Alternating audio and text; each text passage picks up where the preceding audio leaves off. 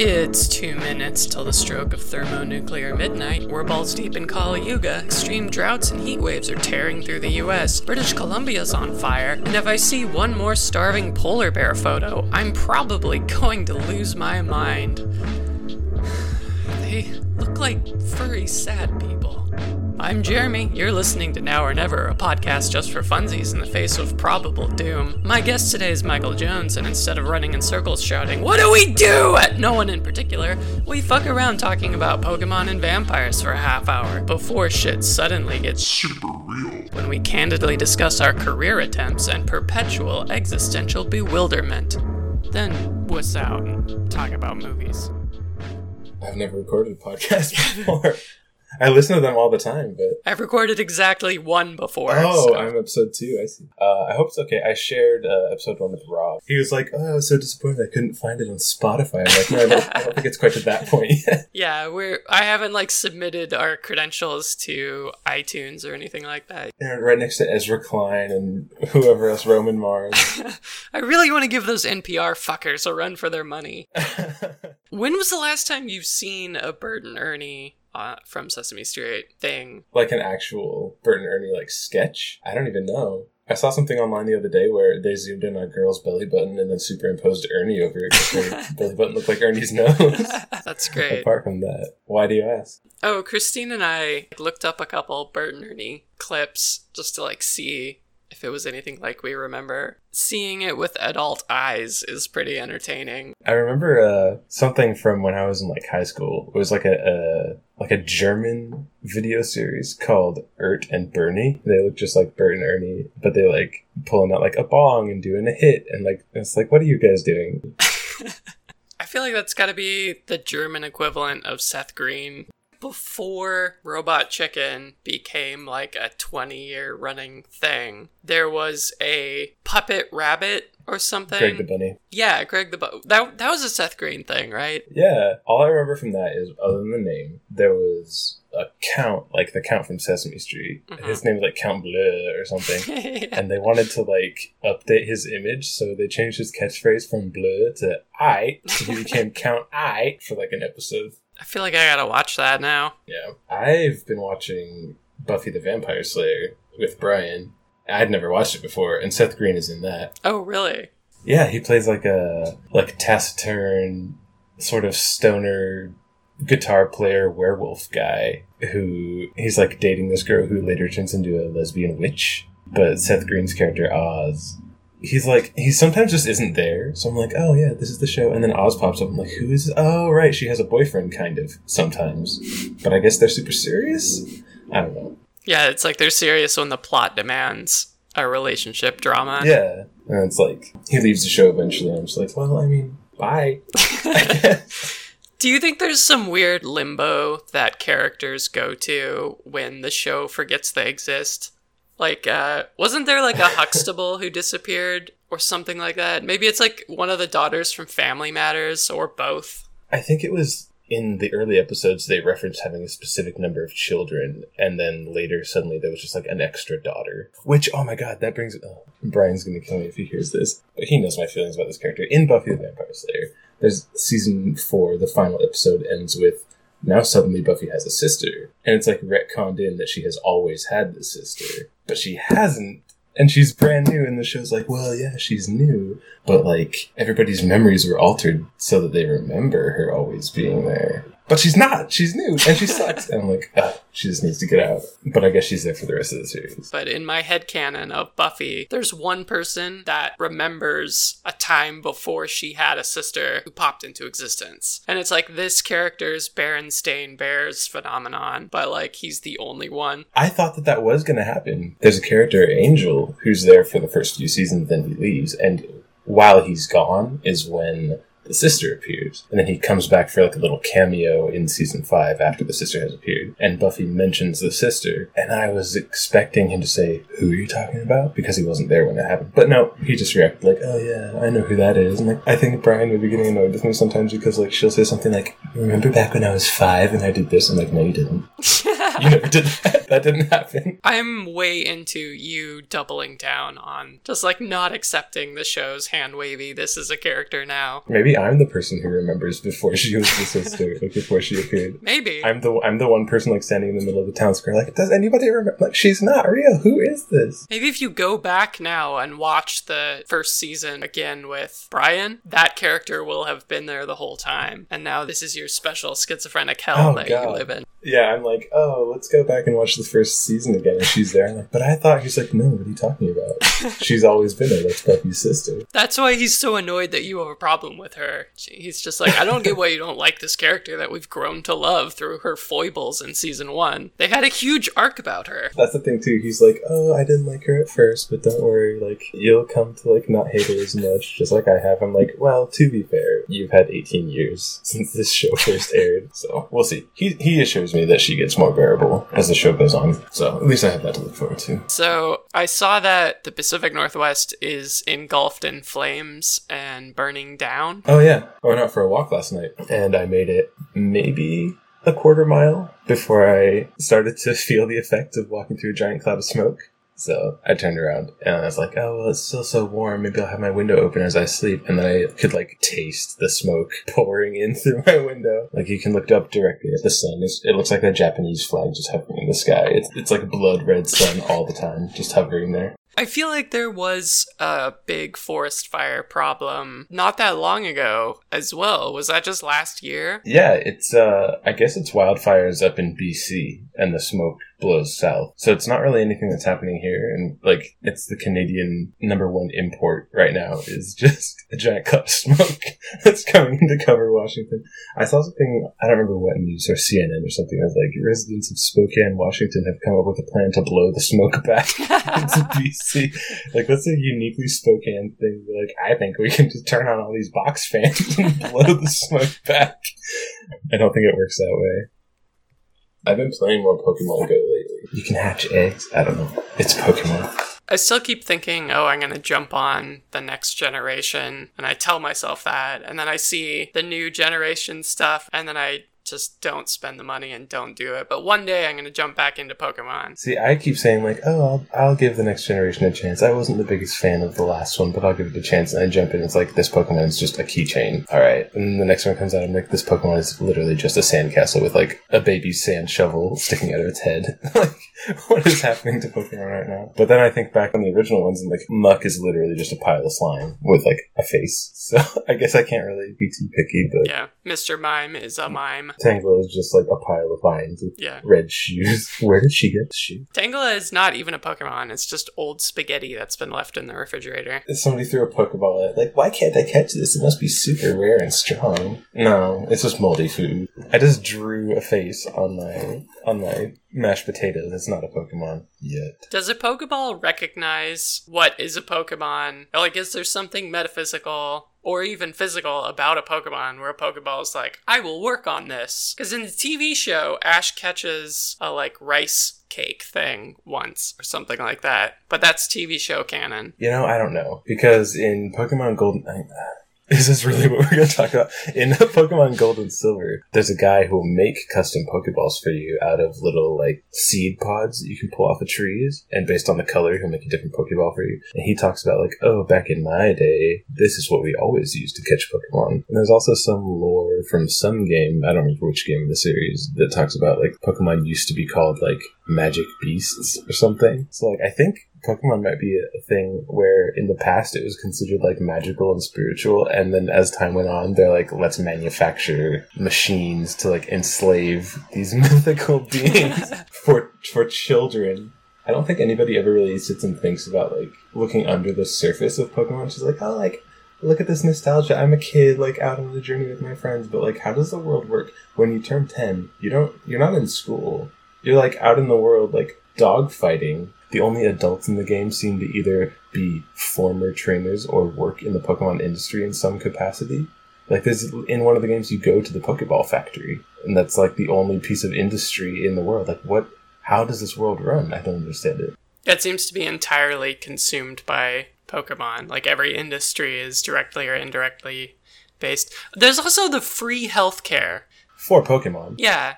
I mean, your character never has... I've never seen a hospital for people in the game. There's a hotel for people in Pokemon Red and Blue, and you go there, and there's no access to rooms or like a hallway upstairs or a staircase or anything. The lady just says, "This is a hotel for people, not Pokemon." But it's just a lobby. There's no door. There's no rooms. There's nothing. I don't know. I don't know how the world works at all. You go into a department store, and every single floor is just items dedicated to Pokemon. There's nothing for people. Yeah, that is strange. I don't remember seeing, like, restaurants or anything like that. I mean, there's the age-old question, do people eat Pokemon? And I feel like there's circumstantial evidence for and against it. Yeah, because Pokedex entries, some of them talk about really dark things, like people eating Pokemon, or Pokemon just being like this Pokemon is the soul of a dead child who got lost in the forest. Like, that literally is one of them. They also reference things like... There's a Pokedex entry that directly references South America, but then I don't think there is a South America in the Pokemon world, because there's no America. It's just these like little regions that kind of look like real-world places, but they're not called like real-world things. I don't know. I think it gets more ominous if you try to think about it more. Yeah, isn't that the way of things? The more you think about it, the more terrifying it starts to become. How are Pokemon centers funded? Yeah, I was just wondering that, because I don't notice any system of taxation. I mean, you never really play as an adult, so maybe you get some sort of federal income tax or something kicks in and it funds all the Pokemon. But since all the industry is Pokemon-centric, then that whole Pokemon healthcare system just seems to be in support of the Pokemon industry. So there's like this giant Pokemon industrial complex that seems to have absorbed everything. What is that thing that they say, like, if you're not paying for it, then you are the product? What are they grooming these trainers for? Well, the battling is like a huge deal, right? There's like stadiums and coliseums and it's televised or whatever. And we're only ever on, like, if you're playing a Pokemon game, you only are ever on like a really strict path that's set for you. Do you think there's some sort of catastrophe has like befallen the world and you're only shown, you're not like on a quest exploring the world. You're like in a maze. You're trying to get from point A to point B. Like, what happens outside of those bounds that you're allowed to explore? What does the world look like beyond these like curated routes that you're allowed to travel? It's like the boundaries where real animals exist and people that do other things. I remember someone told me about a kid they knew. So this is like a couple steps removed. But a friend of mine knew a kid who was convinced that Pokemon exist in Hawaii. That's really where Pokemon lived. And I don't know how old this kid is, but we were pretty young at the time. Because it was when, like, Red and Blue just came out. But maybe that. Like, maybe there's just these, like, small island communities. And it's, like, The Prisoner, that, like, 70s... If you try to escape, a giant Pokeball floats out of the clock tower. Yeah, exactly. You. And maybe the Pokemon are actually running this shit. I mean, they have, like, godlike powers, and they're all intelligent. They also can speak to each other. This is like a giant Pokemon conspiracy. You think you're playing Pokemon, but Pokemon is playing you. Yeah, the legendary Pokemon are the ones pulling the strings, and, like, the little Pidgeys and stuff are just their pawns to, like, breed the humans into... Oh my god. The Master Trainer becomes the new legendary Pokemon. They get injected with, like, chromosomes and mutagens and become a new Pokemon. That totally explains Mr. Mime and Jinx and some of the Hitmons. Some of the Hitmons. I don't know how many Hitmons are up to now, but... I think we're at 3 Hitmons and then the baby form that can turn into any of them. Yeah, I don't think they've added a Hitmon in a while, but they did add 2 fighting types that look like people wearing, like, martial arts gi. And one of them is, like, judo-based and one of them is karate-based. But they just look like people wearing clothes, and one of them has, like, a red face with no mouth, and one of them has a blue face with no mouth. They're like, alright, I guess this is a Pokemon, and not just a person wearing a mask. I don't know, how can you tell? That raises a lot of questions, and I feel like there's 2 ways you can go with this. But it's the observation that Pokemon physiology, a lot of it seems to cater to or resemble human cultural items, like garbage piles and keychains or whatever the fuck exists now. Ice cream cones. And that's all really recent. So that's not, you're not talking about like standard evolution that takes millions of years to fill an ecological niche.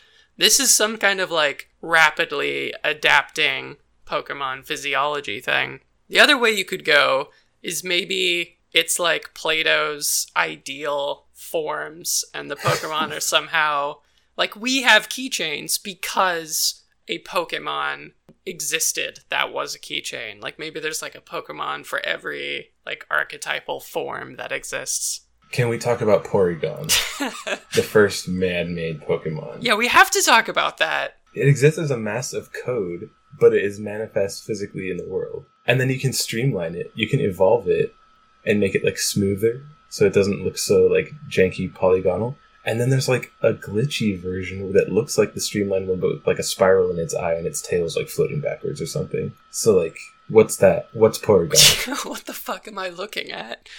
Yeah, I remember there was some, I don't know if it was a Pokedex entry or like something from Pokemon Snap or it's something peripheral like that, but something referred to Porygon as a crystalline entity. And then it was like, oh, it's a virtual entity. And then it seemed like it was only ever referred to as a virtual entity. But maybe there's like a little bit of a crystal gem core or something that refracts hard light Porygon. But then that's not really man-made. No. And I'm wondering if... Okay, so you can... Oh, this is getting so weird. So you can also store Pokemon digitally in a computer. Yeah. You put it in Bill's PC or whatever.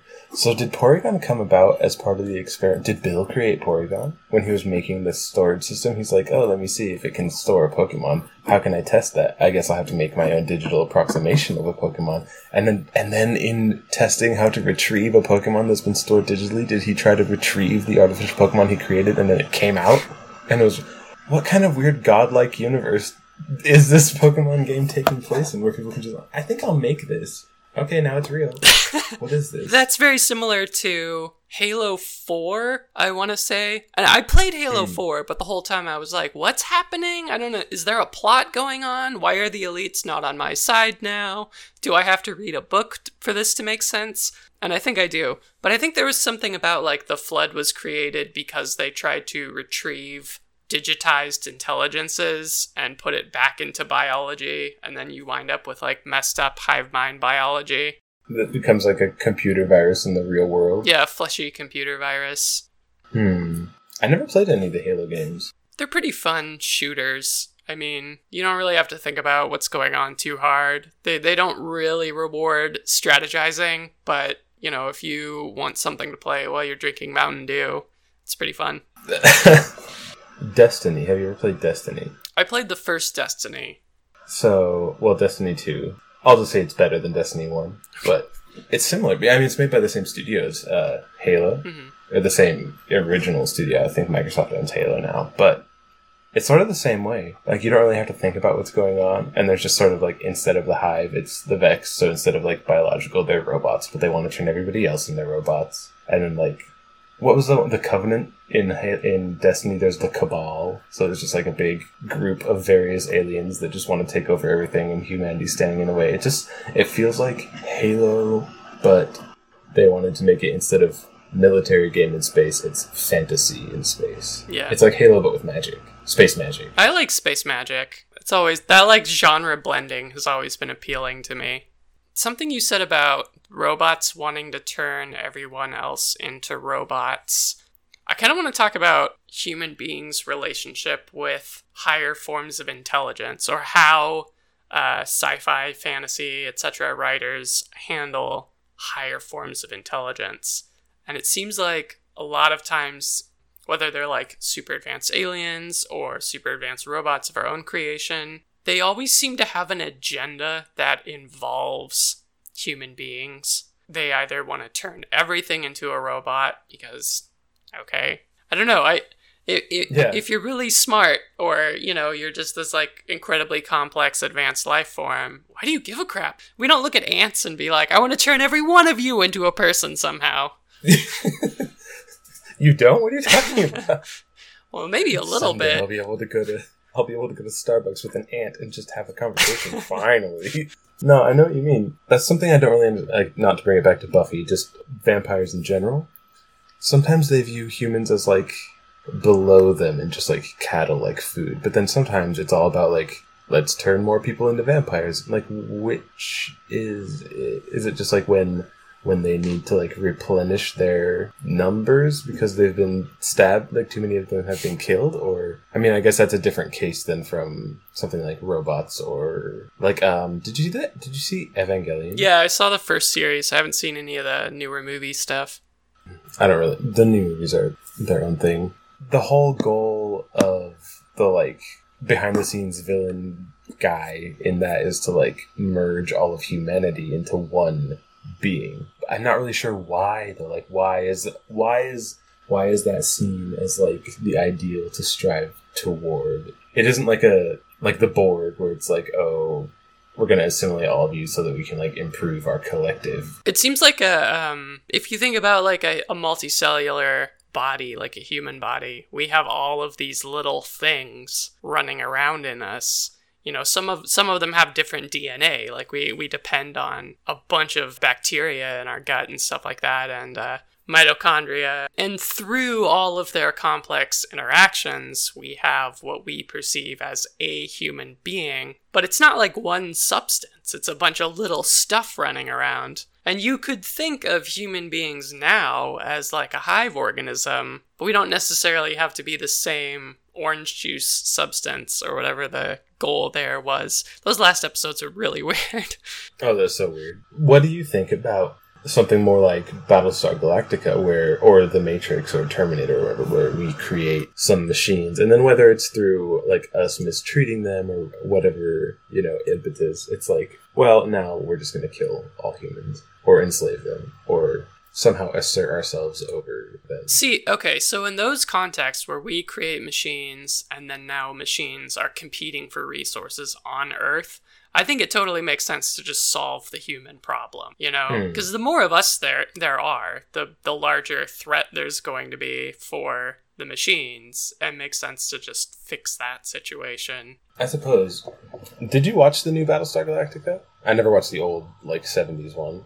No, I haven't seen the new one. Or really much of the old one. A whole thing in that is, like, the Cylons go away and they have their own home. They're gone for, like, 60 years, and then they come back to destroy humanity. And it's like, they don't really need, like, a home planet, because there's only really 12 or 13, like, conscious ones. All the other Cylons are, like, it's like a robot army, and there's only a few that are actual people with, like, thoughts. Until the end, when it implies that whole little drones also have their own thoughts. But anyway. But they have a religion, a monotheistic religion, that tells them to kill all humans. I should probably watch that show. I think you'd like it. Yeah, you're not the first person to tell me that I would like it, and why haven't I watched it yet? So the thing that I think is scariest about AI is the point where AI gets smart enough that it can build a better AI, right? Where it can start like self-reprogramming, and then there's this like virtuous cycle where it gets smarter and smarter. The Cylons don't sound that smart. Like, how much effort have they put into introspection and questioning their programming? Because destroy all humans seems completely superfluous.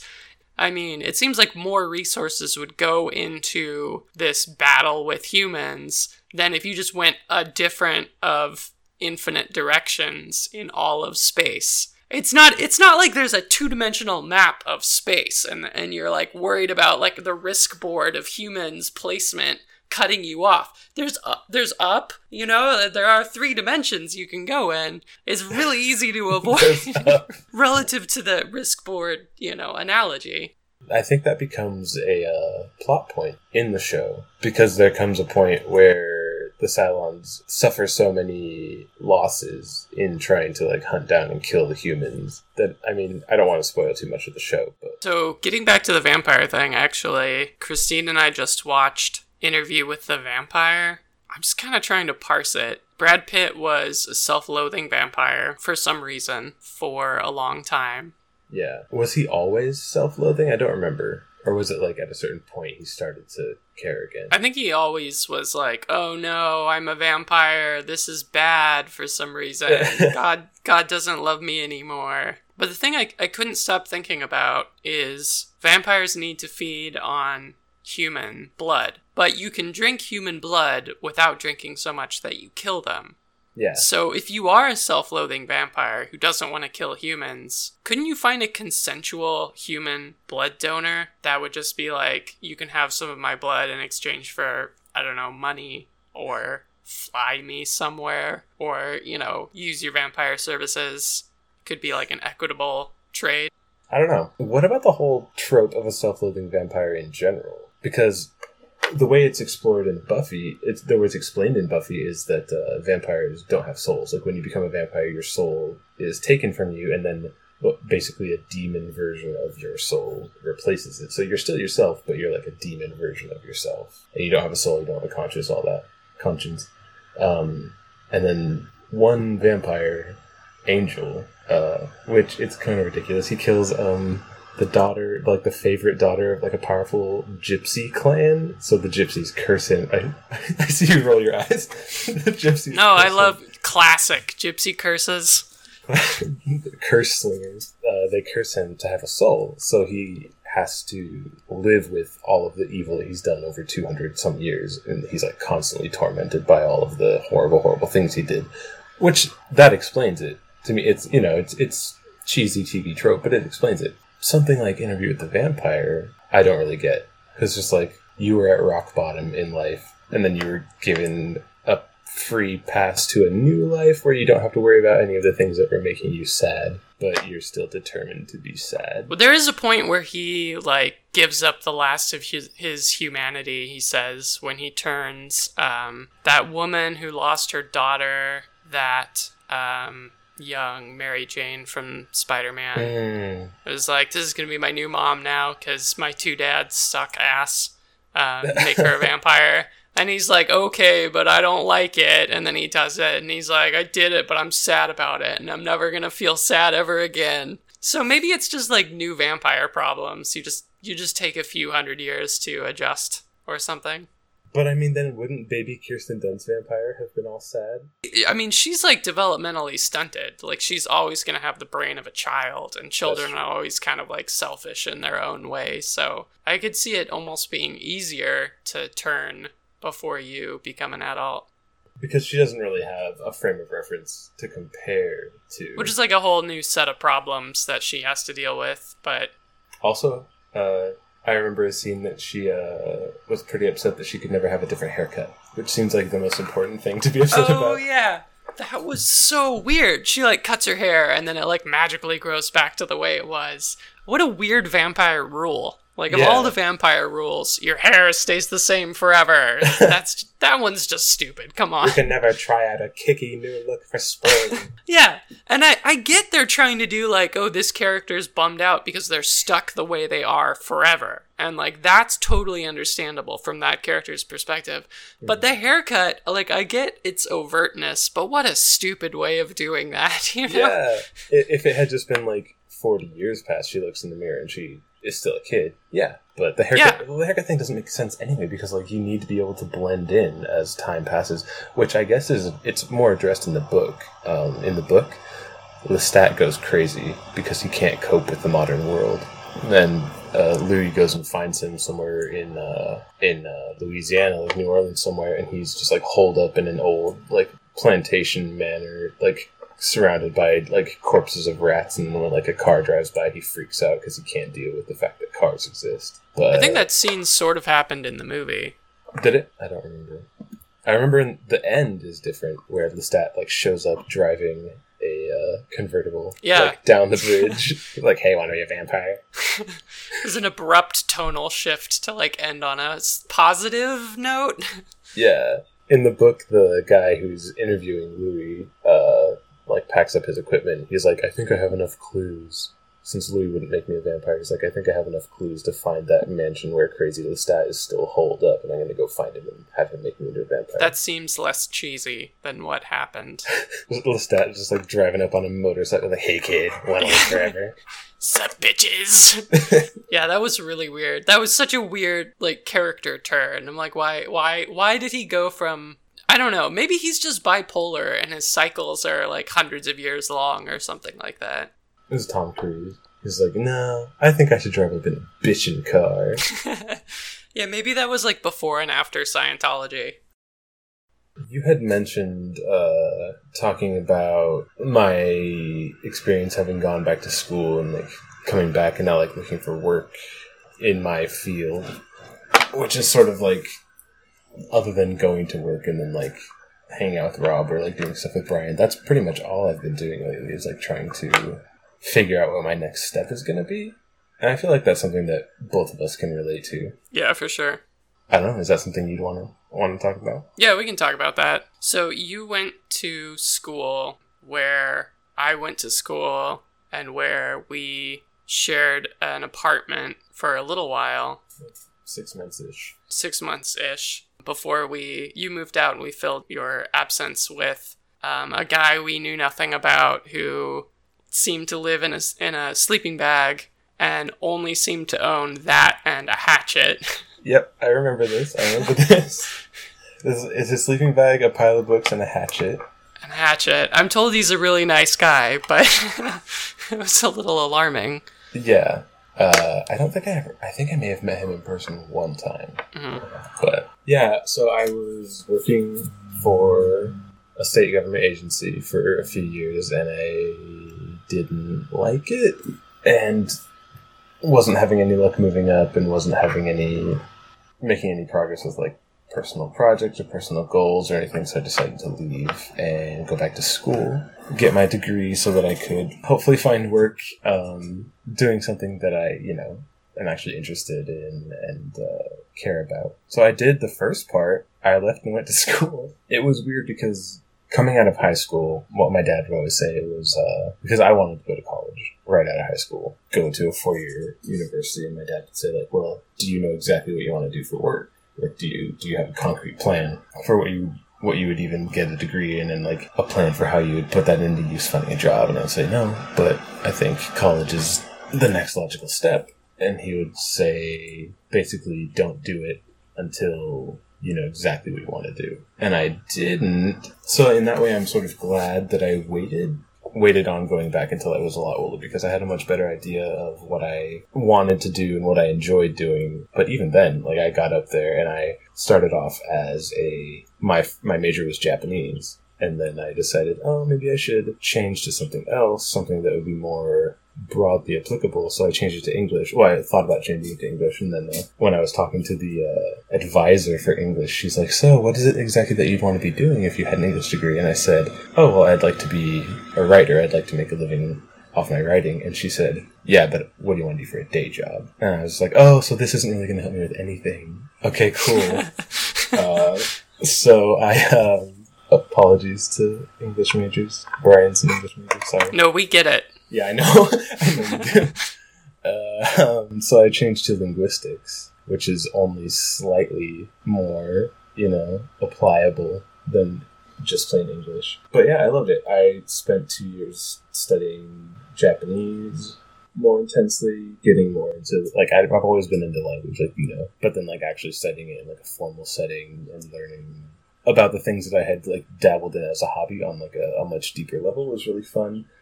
And I gained a lot of knowledge and a lot of techniques taking English classes, linguistics classes, Japanese, all these different things. And so I think I'm, in a lot of ways, much better positioned to find work doing something that not only do I know about, but that I care about and can, like, have the skills to actually do. It's just a matter of actually finding a place where those skills and experiences and, like, knowledge set can be applied. Which, that's a journey that I'm still on, I guess. Since I'm still just pouring coffee for... Well, I feel like it's only going to be a matter of time. I mean, you've always been proficient with languages. You seem to pick them up. I don't want to say easily, but you seem to have, like, a knack for it. Yeah, I think I just have, like, a weird brain that gets it. I don't know. But, I'd like to know about your experience having gone to school closer to, like, the traditional age, and, like, your perspective on that experience now, however many years out from that. Oh, man. Yeah, I mean, it's one of those topics where I try not to think about too much because I can get kind of ruminaty. But, like, I was kind of like, I didn't want to go to college right away because I didn't really know what was going on, and I kind of wanted to see what having a job would be like. But My parents kind of thought if I didn't go right away, I was going to lose steam and I wouldn't go at all, which maybe, like, there's no way to see that alternate timeline, so they could have been right there.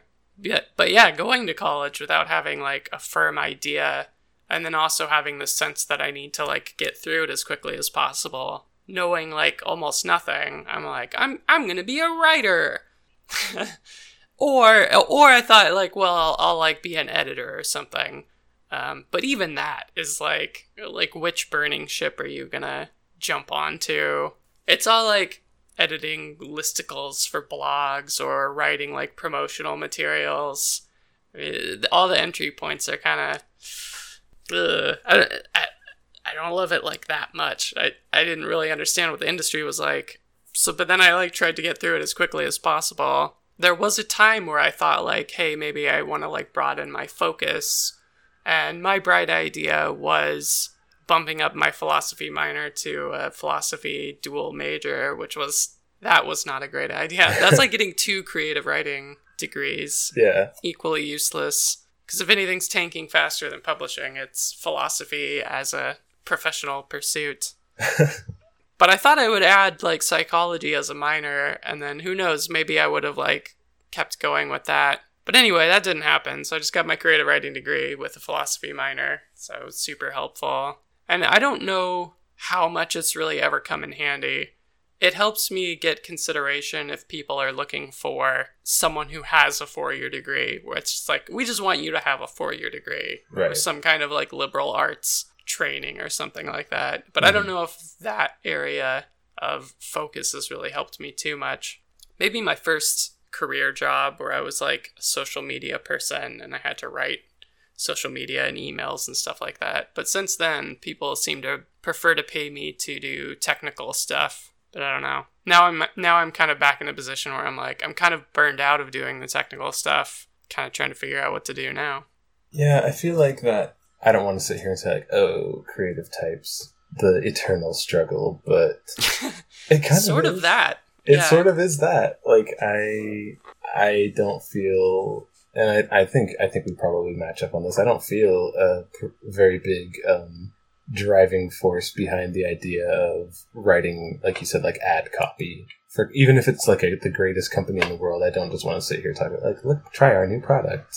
But that's sort of the way things have turned out for people who have that sort of the creative bent. Like, I'm not going to sit here and make like a YouTube series about like unboxing toys or makeup tutorials or whatever. I mean, I could unbox makeup and then put it on toys.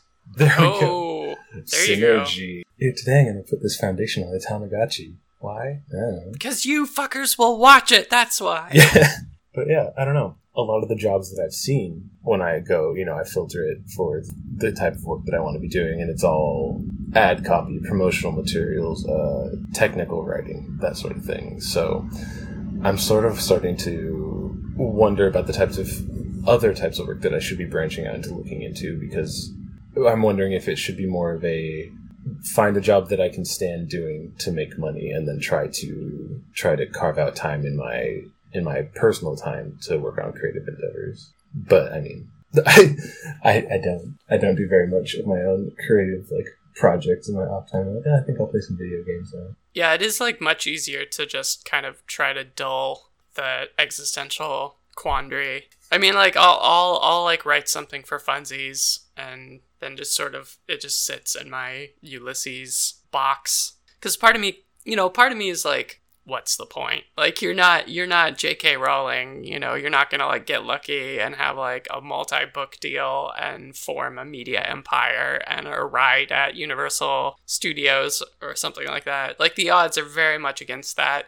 You pretty much have to like get struck by lightning twice to really make money from it. And writers that I admire, talk about how they struggle to, make ends meet with their relative success. Yeah. So it always seems like figuring out some kind of income is really a more pressing concern. But then it's like opposed by this voice that's like, I thought you were supposed to follow your bliss. I thought the way to success was following your bliss.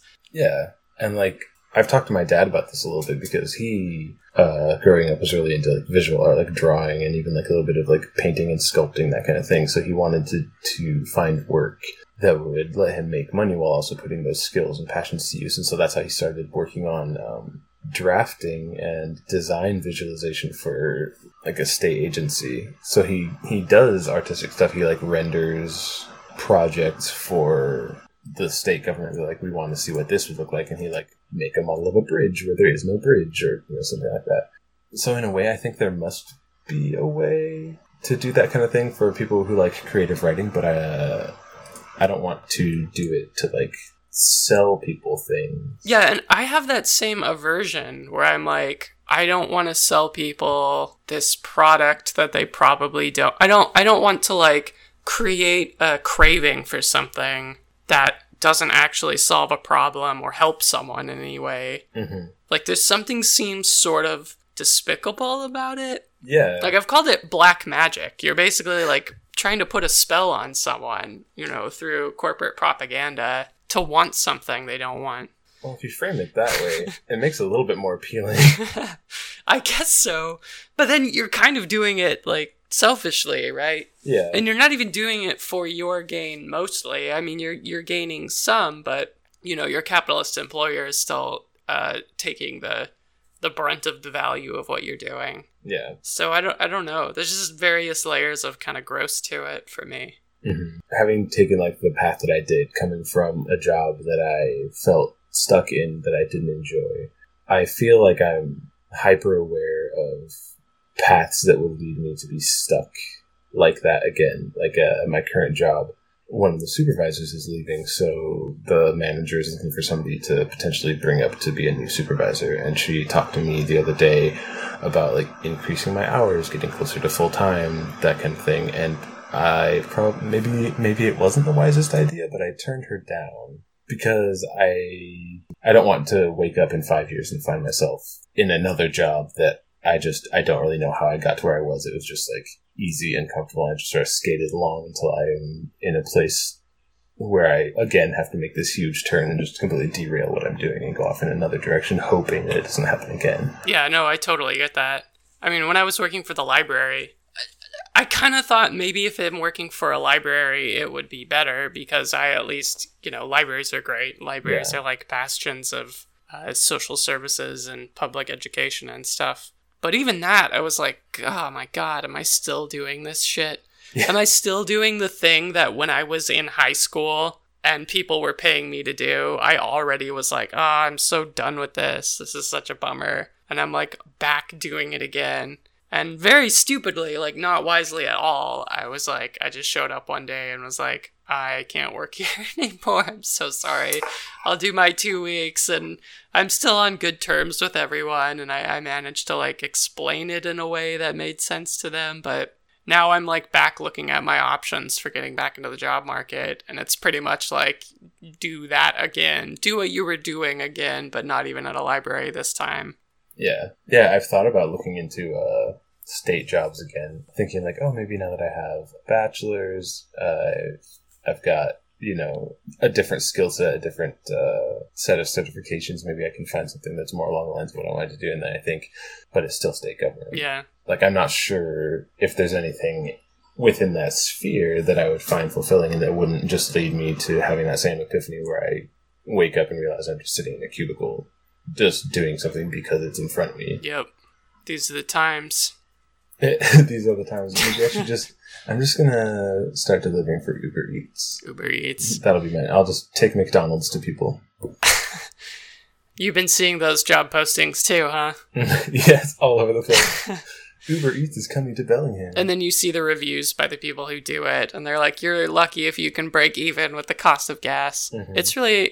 That's very dystopian too, because every time an industry gets disrupted, a bunch of people lose their job security and the gig economy consumes it, and it becomes even harder to make money by actually doing it. And then you inherit all of the costs inherent to doing it. You know what I mean? Yeah. Right now I'm studying for, I think I may have mentioned it to you when you were here. There's like a test that the Japanese government administers to like certify people to be as being fluent in Japanese. So right now I'm studying for the test. Hopefully December comes around, I take that test and get the certification, and hopefully that will open up some avenues work-wise. Or my question right now is, should I just continue with my part-time job that I have now while studying for this thing, or should I find a new job and work at, getting used to that while also studying for this new thing that's coming up? But that might lead to, I'd have to change tracks so many times in the next few months, I'm not sure. So many decisions. Actually, I was just thinking about, I'm kind of getting to a point where I don't know if I really believe in decisions anymore. I think there's an illusion of making a choice, but I don't know if you really have a choice. You know what I mean? No, what do you mean? Well, on some level, on a conventional level, you I don't know, you go to a Burger King and you're like, do I want the number 1 or the number 2? And so you're making a choice between those two things. But is it arbitrary? Is there a version of reality where you chose the other thing? Probably not, because there's whatever made you make that choice. And I can't cite any sources for this, but I feel like I heard about a study a while ago where they found that people make choices, maybe I'm conflating a couple of studies, but it seems like people make choices based on some emotional drive or something that happens sort of deeper than this linguistic processing level. And then they sort of explain it to themselves. And that's the illusion where the part where you think you're making a choice is just the part where you're internally verbalizing to yourself why you've really already chosen to do something. I don't know how to apply that practically, but I'm sort of thinking about on some level, I've already chosen. Maybe I've chosen indecision right now. Maybe I can't make this choice because on some level I've chosen to put it off, or there's some deeper emotional drive where I'm actually choosing to do this other thing.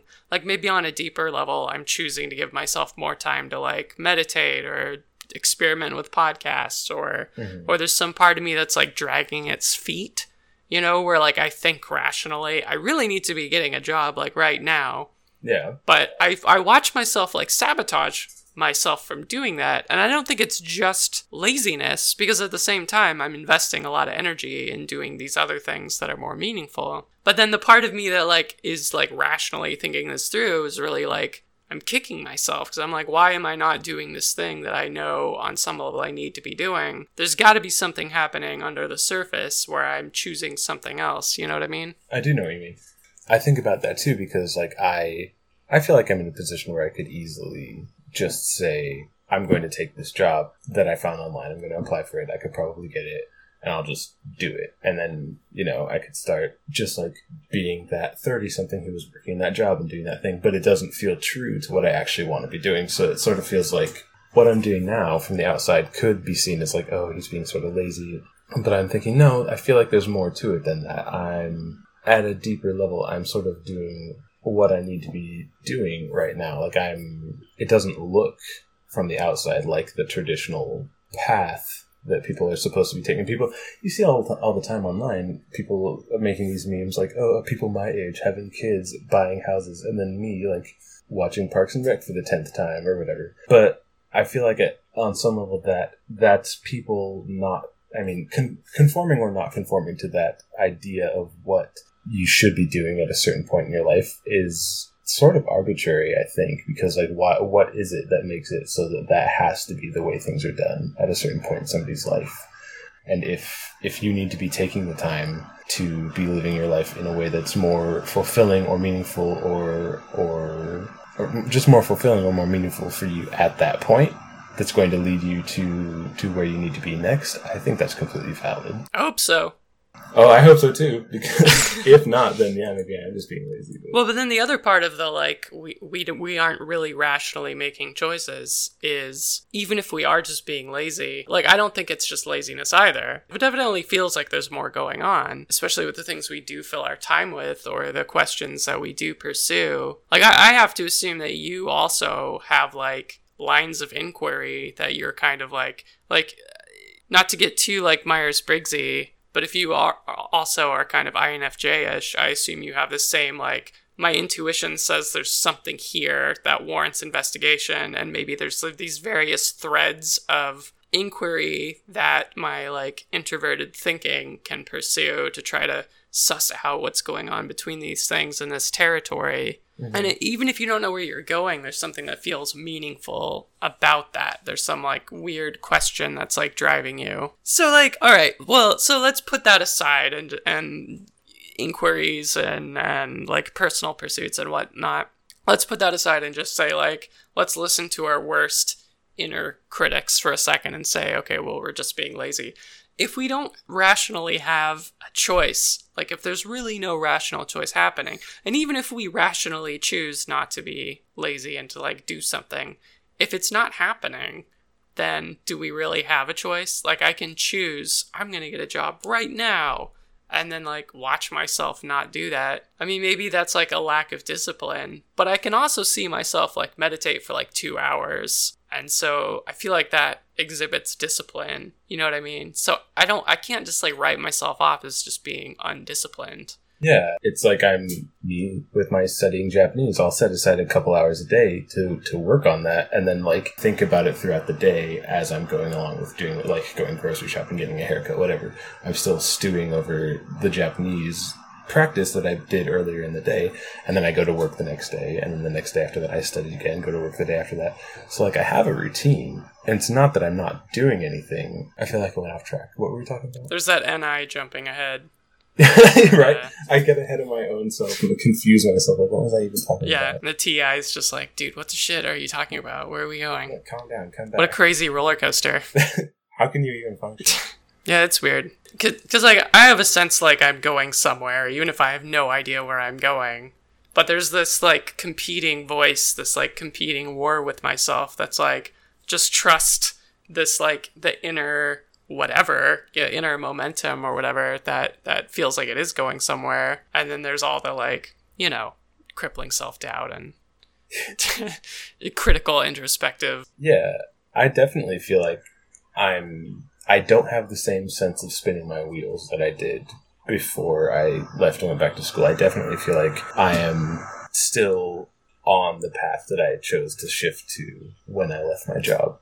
And it looks different now because I'm not going to class every day and, you know, writing papers, turning in homework, getting grades.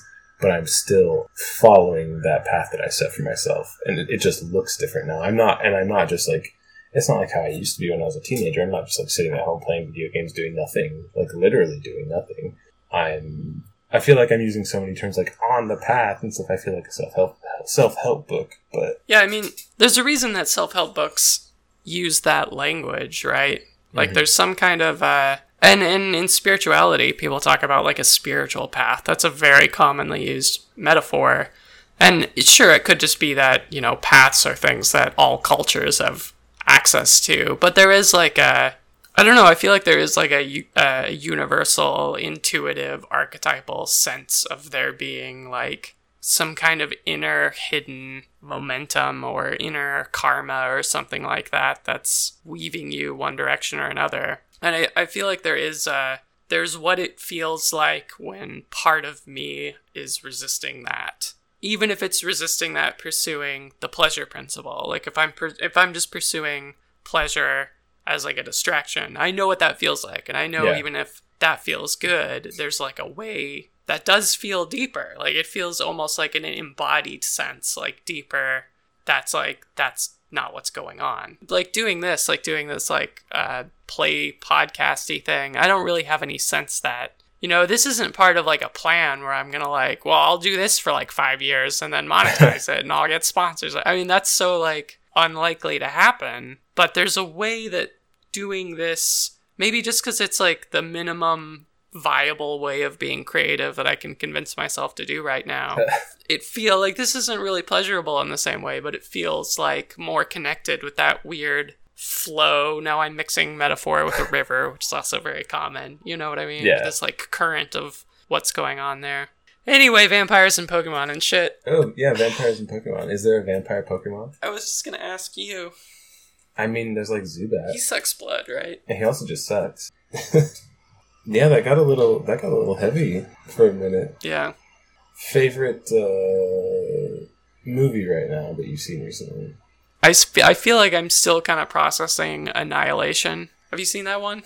No, but you mentioned it when you came to visit. I still haven't watched that. Okay. Well, now I built it up so much, I feel like you're probably not going to like it now. No, because I was interested in seeing it when I first saw trailers and stuff, so I still really want to watch it. Yeah, I feel like with Annihilation, there's a lot you can unpack. Like, there's a lot of, like... I did a lot of chewing on that movie after I saw it, and there's all sorts of, like, themes running through it that I think are kind of fun to suss out. Mm-hmm. So I think you might enjoy it.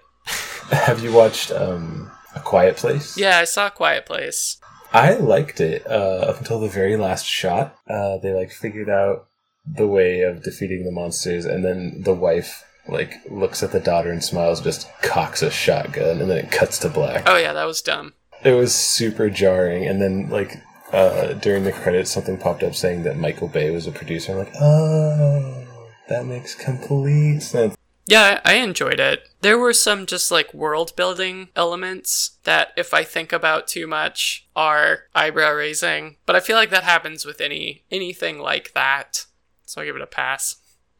Yeah, I mean, I don't want to get too spoilery for anybody who happens to be listening, but the solution that they come up with seems like something that somebody would have stumbled upon much earlier, because it's almost been 2 years that the aliens have been there at the point that we're seeing this movie, and the solution is so simple that it seems like somebody would have definitely found it earlier. Yeah, it's like if Shyamalan's Signs didn't just take place over the course of like 3 days. You know, if we're to believe that there were like 3 years of alien siege, and it's not like no one's ever noticed that when you rain or when it rains, or like when you sneeze on an alien or something like that, they don't like it. They would have noticed something way earlier. Oh, for sure. Or just like put 2 and 2 together. Like, you know what? All right, spoiler alert. The bad guys are giant ears, right? They're like giant ear monster. Yeah, they're ears with teeth and claws. You're not going to try like yelling real loud at it or something like that. Well, especially because like when they're listening, they open the armor that protects their giant super sensitive ears. Yeah. Like, why is there armor over those ears? I wonder. Yeah, I mean, it was a cool monster design. It kind of looked like it was like the Cloverfield monster if it was covered in secret ear. Yeah. And I read somewhere that it may have started as a potential Cloverfield sequel that got sort of scrapped and repurposed. Really? Yeah, so if that's true, I kind of like the similar monster design as like a hidden creative genealogy. But yeah, I had trouble. And also like, okay, well, if the waterfall protects you from being heard, why don't you just live by the waterfall? It's like what a lot of people are asking. You'd think there would be some kind of compound that's like constantly blasting something from speakers far away. Right. Some, I don't know. Rage Against the Machine. Yeah, it's the Zion rave from The Matrix 2, just constantly. I feel like we could still have a lot to say about the Matrix trilogy, series, anthology, but that would almost have to be a separate thing.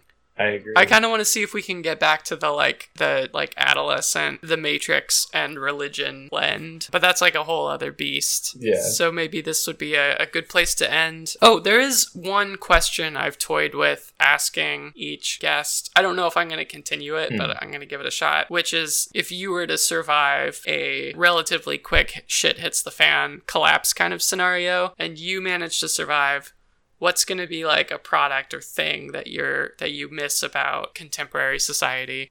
I'm tempted to say French fries because I just really love French fries. Yeah, I feel that. I'm thinking of like Book of Eli. There's still people, but things really suck. And I don't think they would have really figured out how to do French fries again. Yeah, because you need a lot of oil. And oil is relatively high calorie, so it seems like kind of a waste of all those calories to fry potatoes in it. But then if it's like Mad Max World, there's oil all over the place, but would you really want to eat fries that are like made from potatoes with 2 heads and fried in motor oil? Those would be pretty gnarly fries. That'd be pretty cool. Playing a little flame-powered guitar while eating fries. Actually, yeah, no, never mind. I would definitely miss fries, and I would do my darndest to make fries a thing again so that I could eat fries while playing a flame-powered guitar. That would be pretty metal. Yeah. You could have like a secret fries speakeasy. You would be like the guy in this Mad Max economy. The fry guy. You would be like paid in bullets for supplying French fries. Have an underground resistance, like the French fry black market. Like Yeah, for sure. The guy who lives at the top of his tower filled with like pregnant women and drinking fountains or whatever. It's like trying to clamp down on French fries, but I'm secretly supplying the commoners with their French fries. I've heard tale that somewhere back out east they got curly fries. No, that's just a myth. That's just a myth. Ooh. I have the recipe for curly fries. You're making me hungry for French fries. Yeah, I might go get some. I like yours. Talon's was Q-tips, which I was less sympathetic to because I don't really use them, but I can see how they would come in handy if you have an earwax issue. See, I remember listening to that, and all I thought of was the girl at one of my old jobs who said that she had a Q-tip in her ear and then answered her phone and forgot the Q-tip was there and jammed it so far in her ear that it ruptured her eardrum. And I was like, ah! Oh my God. I had a Q-tip in my ear, and then the apocalypse came, and it just ruptured my eardrum.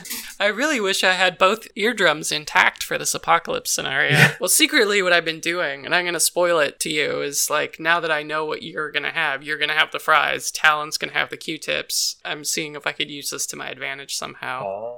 How would you use French fries to your advantage? Because I love French fries, so I'll know where to go. Priority number 1 is going to be seeking out your secret French fry bunker speakeasy. It'd be in the basement of the guy who is at the top of the plateau filled with pregnant women drinking wine. Makes sense. Literally the underground French fry black market. Yeah. It's always nice when an underground operation is literally underground, just aesthetically. This is my underground flying fortress black market.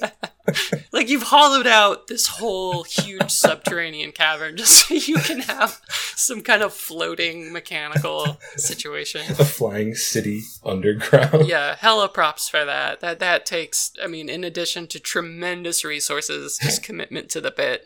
Right. It's a floating continent underground, and then inside the floating continent is a subterranean. And inside that is a volcano. Okay. But by the time you get to that, like, inner nesting doll core, it's like a pretty tiny volcano. It's like 2 inches tall, it's like dribbling lava. Yeah, but you can make excellent s'mores over it. You just dip a potato in there, get your fries. That's how they're made. That's right. One fry at a time, artisan fry. That's why they're so expensive in bullet money. Mm-hmm. That's true. Bullet money. Bullet bucks. Oh man, great world building. All right, man. Good talk. Let's do this again sometime.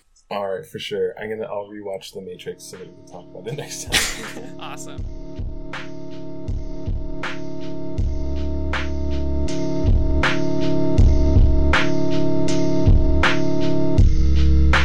If you're still listening, congratulations. I guess you made it all the way to the end of our second episode. There's more good stuff to come. Probably.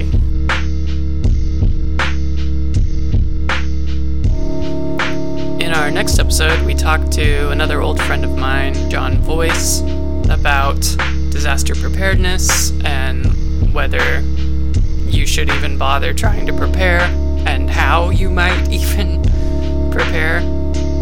We talk more about all of the smoke in the Pacific Northwest. Thanks, BC. And we'll also talk about one of John's role-playing game buddies becoming a white nationalist. Yeah. You're gonna miss the days when we just talked about Pokemon. Music for this episode by Black Ant. Our opening track was Boomerang. And our closing track is 649. Maybe, if we're both lucky, we'll see you next time.